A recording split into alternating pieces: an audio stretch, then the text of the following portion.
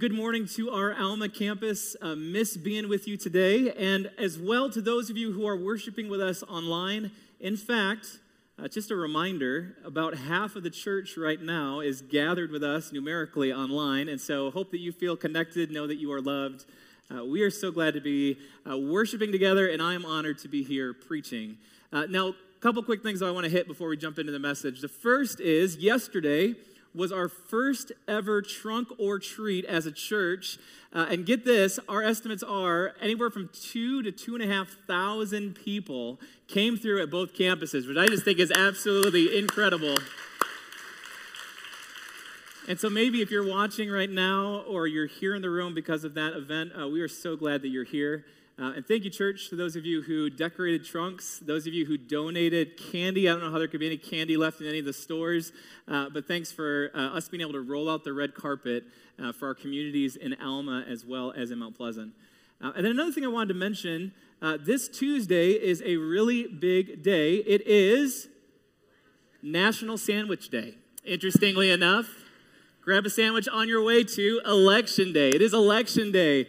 And anytime we as Americans get a chance to be able to be part of that process, as people of faith, as followers of Christ, those are days not only where we should go out and vote, but also days where we should be praying for our leaders. Those we agree with and those we don't necessarily agree with, but be praying for our leaders that are here. And so we want to take a moment here at the start of this service to be praying for that.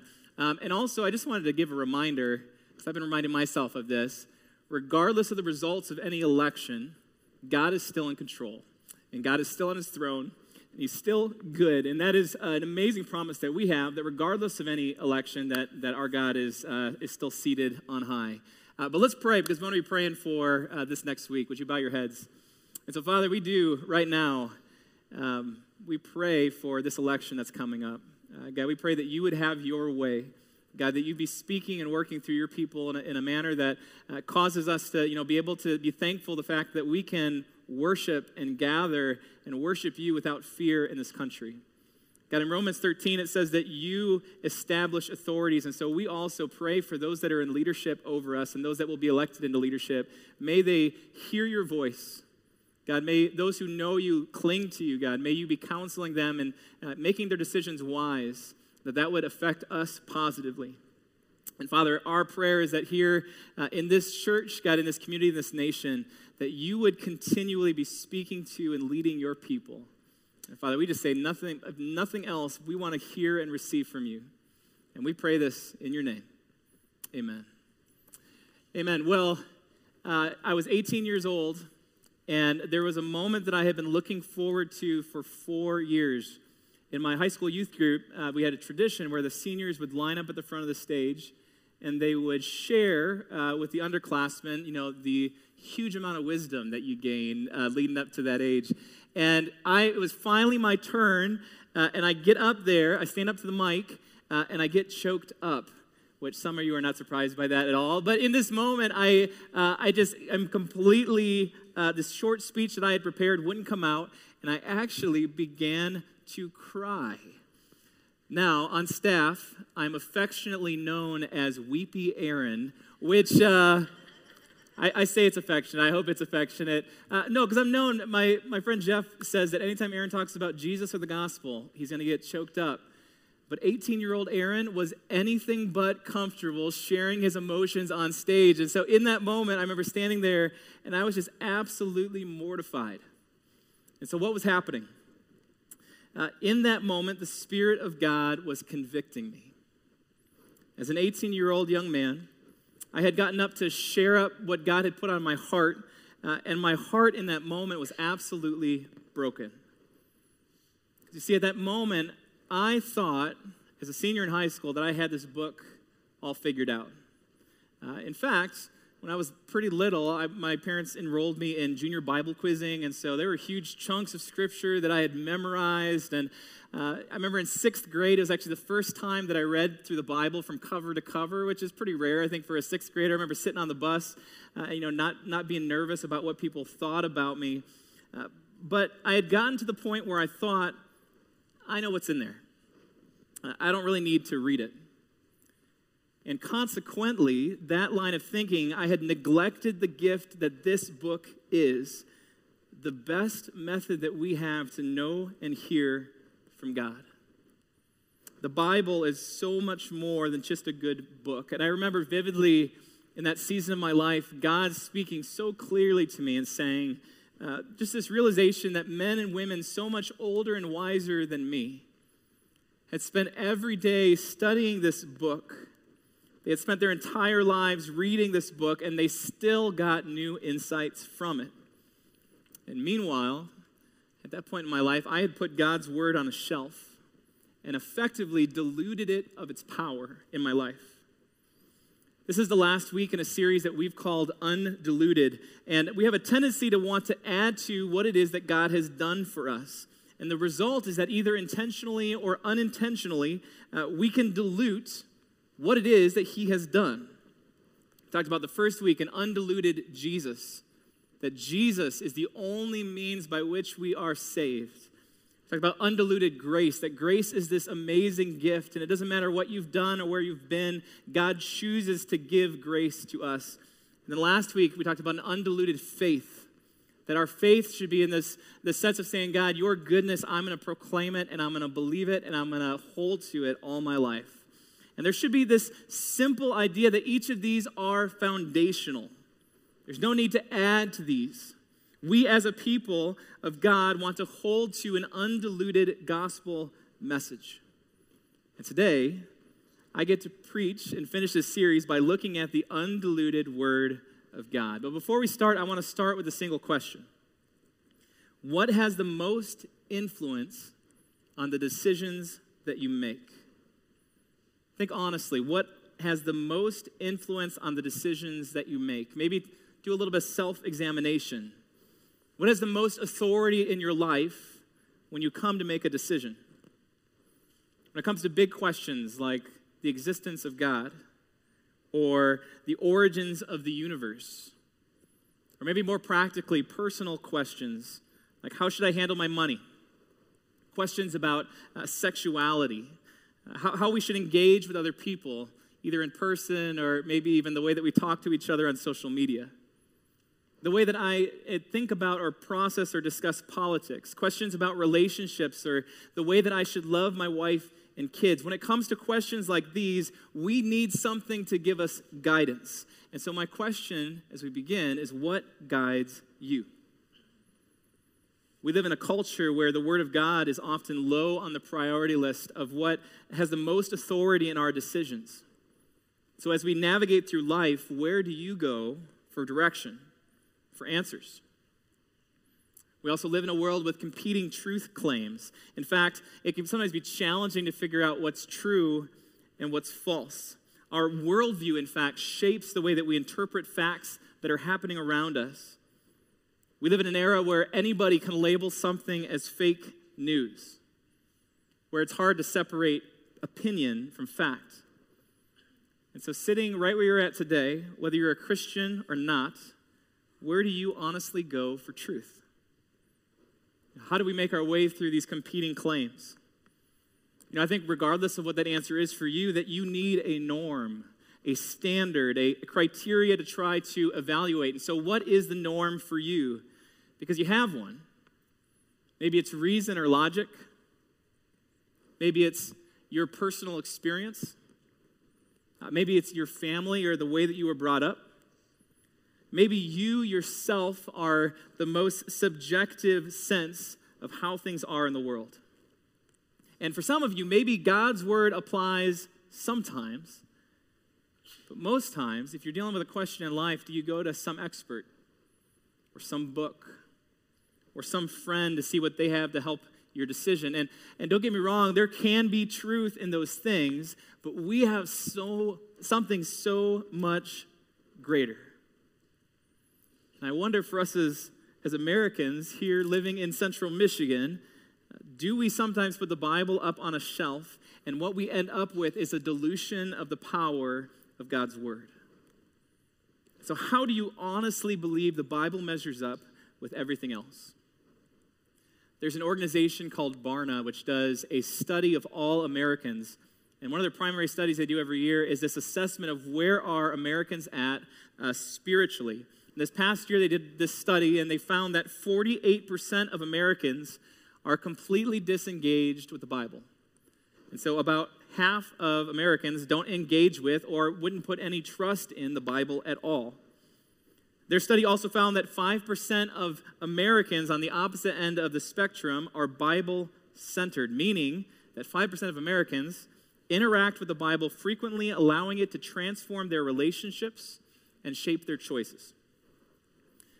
Now, if you do a little bit of figuring out, about 45% of Americans go to church at least once a month. And so what that means is about 12% of those of us who are sitting here in these seats, 12% of those who are attenders of church live their lives centered on the Bible. I just want to start by saying there's something wrong with that. So I want to begin by saying that God's undiluted word is the measurement by which we as Christians should view the world. That as followers of Jesus, we're not going to ask what makes the most sense to us, or what does our culture prefer, or what makes us feel good, but rather, as Christians, what does God's word have to say first? And then use that as a lens to try to interpret everything else. So for those of you who have put your faith in Jesus Christ, those of you who have surrendered to him, the Bible has the ultimate authority in your life. And it has the ability to lead you, to guide you, to speak to you. You can read through the Gospels and see that Jesus himself submitted himself to God's word. He said, I only do what the Father is doing. When he was tempted by the devil in the wilderness, Jesus quotes Scripture, God's word, to counter the attacks. Jesus states in the Gospels that he is the complete fulfillment of the law, that all of that had been written in the Old Testament prior to his life on earth was written about him and pointed to him. So Jesus, who was the ultimate perfect example of what it means to live a godly life, lived his life on earth wholly dependent on God the Father, in line with this. The Apostle Paul, who wrote a good chunk of the New Testament, had a similar posture when it came to Scripture, and he actually talks about this in the book of 2 Timothy. And so if you have a Bible with you, would you open with me to 2 Timothy? And maybe if you didn't carry a Bible, the YouVersion Bible app, just as a quick reminder, is an easy way to always have the Bible in your pocket. In fact, every Sunday we put up a live event for Community Church, and you can take notes in there and find additional discipleship questions. So I encourage you to check that out. But we're going to be in 2 Timothy chapter 3, starting in verse 14. And Paul says, but as for you, continue in what you have learned and have been convinced of, because you know those from whom you learned it, and how from infancy you have known the Holy Scriptures, which are able to make you wise for salvation through faith in Christ Jesus. I want to stop right here. So Paul is writing to Timothy, and for those of you who are parents, or maybe if you're going to be a parent, someday in the future, possibly, or if you have kids in your lives, Timothy, from childhood, is acquainted with God's word. He knew God's word, and Paul is saying that it's God's word that actually makes him wise for salvation, that he has a saving faith as a result of knowing God's word. In 2 Timothy chapter 1, just a couple chapters before this, Paul is talking about Timothy's sincere faith. And he says that faith was first in his grandmother, and then in his mother, and now it has been passed on to Timothy. There's a reminder here to help your kids get connected to the Bible. Not just for an hour in kid life where, they can check that box, or not just through good devotions. Keep reading the Bible to your kids. And you may think they're not getting it. I don't know if you've been through maybe an experience like our family where sometimes those devotionals don't go the way you want them to and they're all distracted. Keep reading. It's not wasted time. The Scriptures are able to make your kids wise. So keep working at it. This last week, I've been preparing and thinking about this message for quite a while. And my 4-year-old daughter, Sienna, was walking around the house, and she was first repeating something that she had learned in her Christian preschool program, and it was so sweet that I wanted to share it with you. Let's watch this together. For I know the plans I have for you, says the Lord. Jeremiah 29:11. Just melts your heart. Proverbs 22:6 says, "Start children off on the way they should go, and even when they are old, they will not turn from it." You may feel like your kids are going nowhere with it. Don't give up. We don't, in our family, I don't want to say this as someone who gets it right all the time. There's plenty of times where we've gotten this wrong or where we've fallen out of rhythm, but don't neglect the reading of Scripture to your kids. Encourage your kids to read the Bible at least some time. Get them acquainted with the Scriptures because they are able to lead them to Jesus. Because God is already pursuing your kids. But the primary way that God wants to reach your kids is through godly parents. And so read your kids the Bible. Timothy, who's a leader in the church at this time, is leading because of years of being acquainted with the Word of God. He continues in verse 16. He says, "This is why, because all Scripture is breathed out by God and is useful for teaching, rebuking, correcting, and training in righteousness, so that the servant of God may be thoroughly equipped for every good work." Breathed out by God. This is so much more than just a good book. It's more than just ink on a page. The Bible in its entirety was breathed out by God. The Bible was written over a period of 1,600 years by 40 different authors. Some of those authors were scholars, philosophers, kings, historians, and doctors. This book contains history and prophecy, poetry, and letters. It was written by people, that's true, but it was wholly inspired by God. Just like Jesus himself was 100% God and 100% human, the Bible says exactly what God intended. And so if you profess faith in Jesus Christ, you can trust what's in this book. Nicky Gumbel is a guy who runs an organization called Alpha. We run Alpha groups here at Community Church regularly. He had a great way of illustrating this idea. He points to the building of St. Paul's Cathedral.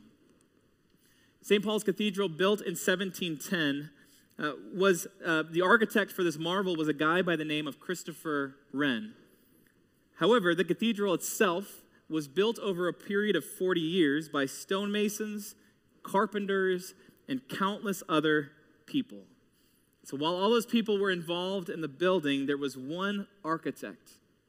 There was one inspiration. It was his design. He saw the finished product while everyone else was working on their parts. This is a similar idea for the Bible. In 2 Peter, it says that God carried men along and the Holy Spirit inspired the words that are in this book. It says exactly what God wanted it to say. This is a powerful idea. In Hebrew, the word for breath that's used here is ruach, which means spirit.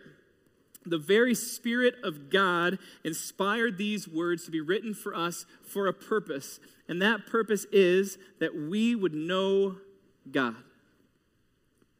Scriptures are a revelation so that we can know God. There's a pastor and author that I seem to go to a lot. His name is Jeff Vanderstelt, and he said something on this that I absolutely love. He says, "It's an act of love to reveal yourself to another."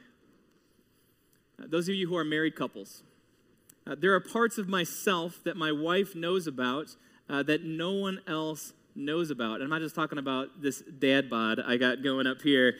Every day for my wife and I is a day of revealing ourselves to each other. Just a week or two ago, my wife and I were having a conversation, and it was a good, heated conversation. We were kind of talking about different things and talking through different issues that we were both going through. And later that night, we were laying in bed, and she was still feeling like maybe she had been too vulnerable. In our conversation, did she reveal too much? Was it too raw? And I remember saying in that moment, no, that's actually what lets me know you. We are constantly revealing more and more of who we are to each other. So hear this, if you're in a relationship, the way that you grow in intimacy is by self-revealing love, by showing yourself. Not just physically, but showing the real you, the emotions, your actions, the things that other people don't see. And this is not just true for marriages. As brothers and sisters in Christ, we should be revealing ourselves to each other. In our community groups, we should be revealing ourselves. In our friendships, we should be saying, I want you to know me. I want you to know what I'm struggling with, what my weaknesses are. I want you to know how you can pray for me. Anytime you reveal yourself to someone else, it's an amazing act of trust. It's an amazing act of love. Anytime someone does that for you, just stand back and say, man, they must really love me. Self-revelation is a huge risk. God in his word is saying, I want you to know me. I want you to love me, and I'm going to reveal myself to you. This is a self-revelation from God to you. Now, the Bible is not primarily about us. The Bible is all about him. In the beginning, in Genesis, the Bible begins with God, that there's nothing, and God speaks, and creation comes into existence. The Bible actually ends with this new creation and this new earth that God brings in. He makes all things new, and God is at the center of it. Now, the entire book is about him. It's also about God and us. God pursuing his people, God's actions throughout history, but ultimately, it's about him. From creation to Christ's return, God is saying, I want you to know me. God is so beyond our comprehension in his fullness. In fact, we could take eternity. And for those of us who trust him, we'll have that opportunity to try to get to know him, and it still wouldn't completely allow us to comprehend or understand him. And yet, he has chosen to reveal himself to us through his word. Studying for this and the simple idea that I can know God should make us sit back and go, wow. I don't know if you've ever had the chance to meet somebody famous. Usually if you do, that's a good thing to bring up in conversations around the dinner table. When I was a student at CMU, I waited tables at Bennigan's. And CMU would bring in comedians or, musicians, different people that were coming in, and they would take them to the classiest place they knew, Bennigan's. And so I got the chance to actually meet a few famous people while I was over there, and not to name drop or impress you too much, but Bill Nye the Science Guy. He came and sat at one of my tables. There were a few comedians, musicians, all sorts of bands that would come through. And the number one question that people always ask following, an experience like that is, what are they like? Sometimes you meet someone famous and they can exceed your expectation. They're gracious and wonderful.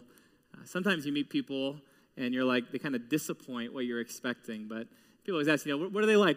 How did they order? Were they nice to you? Were they rude? What did they order off the menu? What are they like? Because they're curious about it. Over the last 15 years or so, reality television has absolutely exploded on TV. You can't get away from it. And I think there's a insatiable curiosity that we have to wonder what people who are famous are like. We get to know what God is like. He has told us everything that we need to know about him in this book. And then it doesn't stop there. For those of you who know Christ, you get to learn. The Holy Spirit comes into your life and he makes a dwelling inside you, and you don't just get to know God because of this. The Holy Spirit comes inside us and we get to know God because of this, and because of this. It becomes so much more. And when you come to God's word, the Spirit of God that breathed this into existence is inspiring you, so you get to have an encounter with God. The living God speaks to you through his word. What an amazing gift. In light of that, how do we position the word of God in our lives? Thinking back to our question earlier, do we give it the ultimate authority in our decisions? Do we trust it? Or if you're honest, do you sometimes feel like this? I'm over it. There's parts I like, some I don't like. There's some that's confusing, and I won't read those parts. If this is the ultimate inspired word of God, as the people of God, we should submit our lives to it. Now, that doesn't mean that we shouldn't also discern what it says. It doesn't mean that we shouldn't study and grow in our knowledge. In fact, there are passages in this book that I have way more understanding of now than I did when I was 18. But the Word of God should be a starting point because God has given it to us.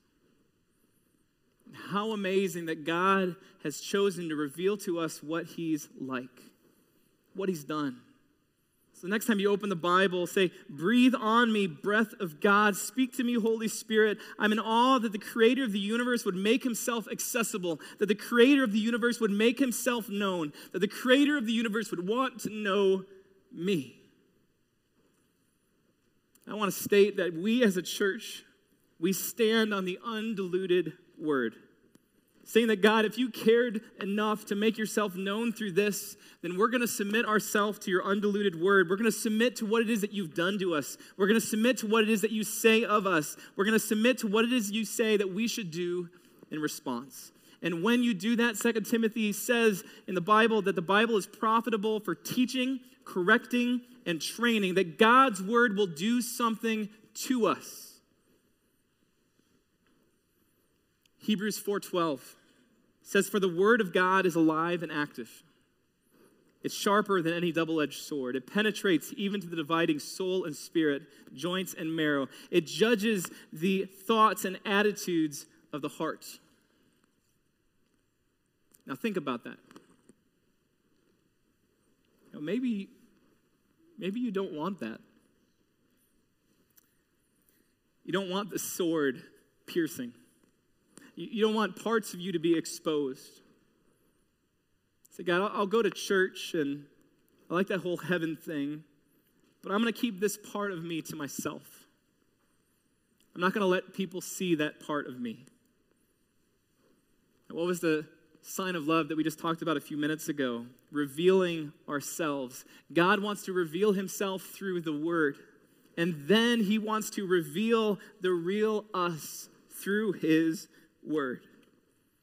He wants to reveal the brokenness that's inside of us so that we can be exposed. And get this, God doesn't want to just expose your need for him or expose your brokenness and leave you there.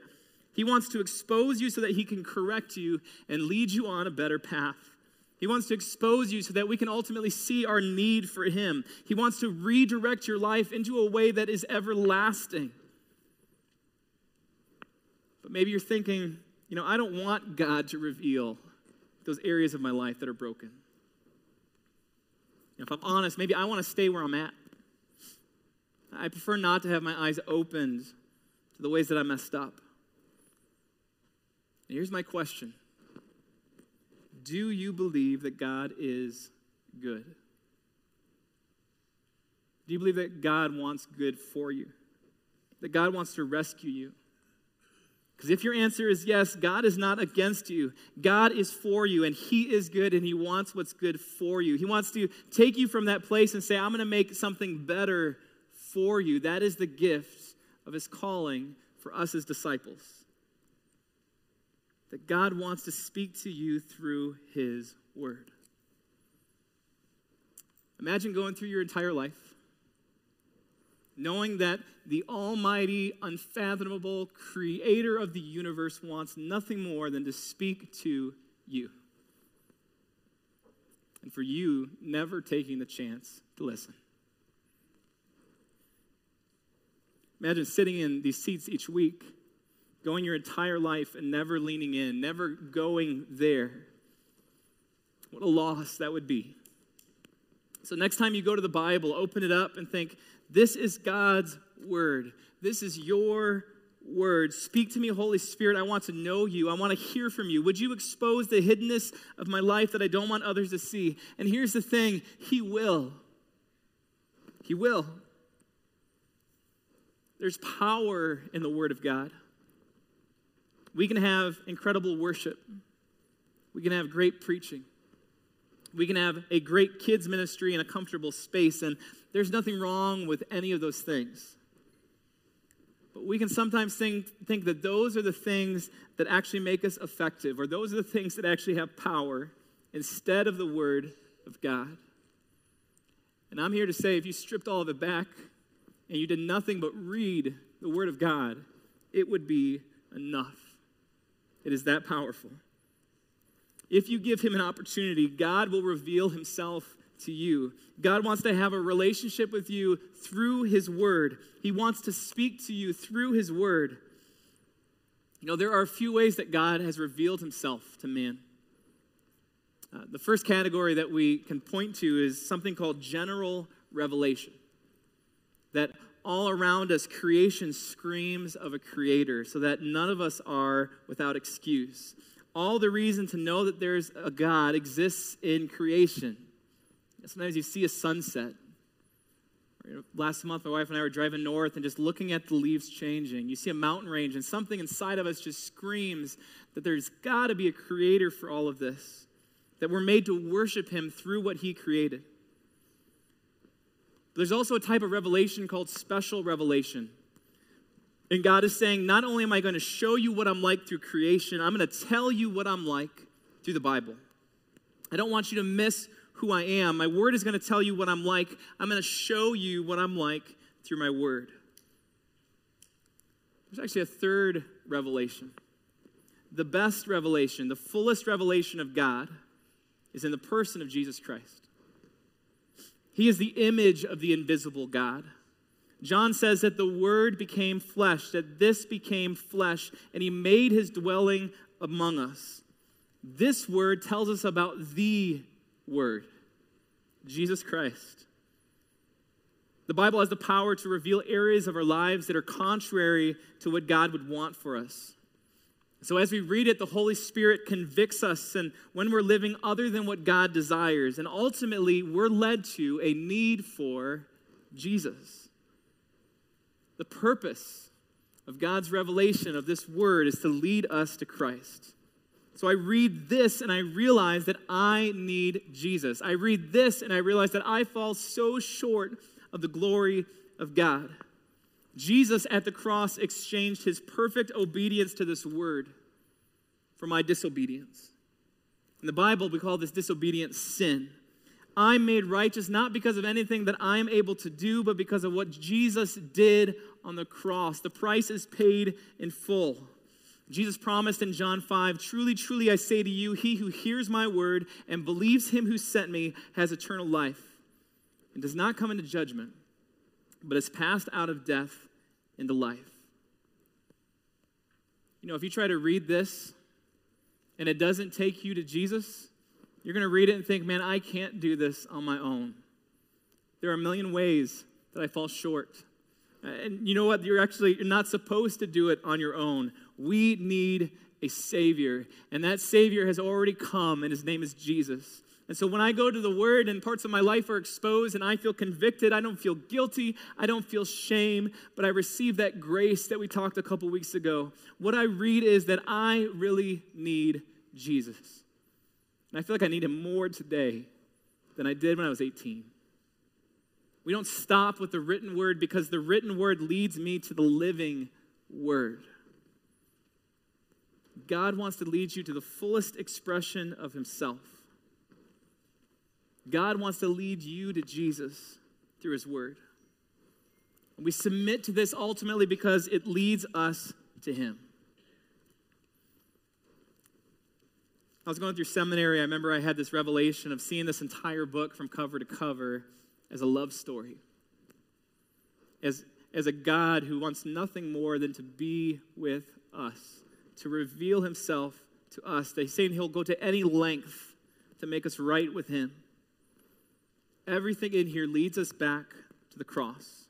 It's not only a measurement on how we should engage our lives or an authority to govern our decisions or a way to help answer the questions we talked about at the beginning. This book is a love story about a way into a relationship with God.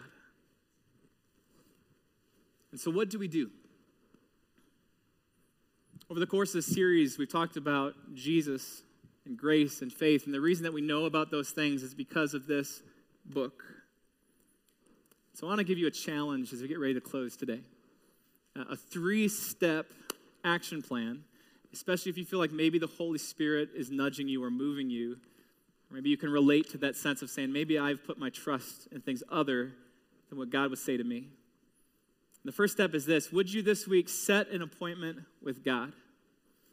My wife is incredibly disciplined. She's great about getting stuff done on the to-do list. If I don't put something on my calendar, it does not happen. I don't know if you're like me. Would you actually on your calendar write in, I'm going to spend time with God? And if that's completely new for you, maybe that's something where you start, I'm going to do at least once this week, connect with God.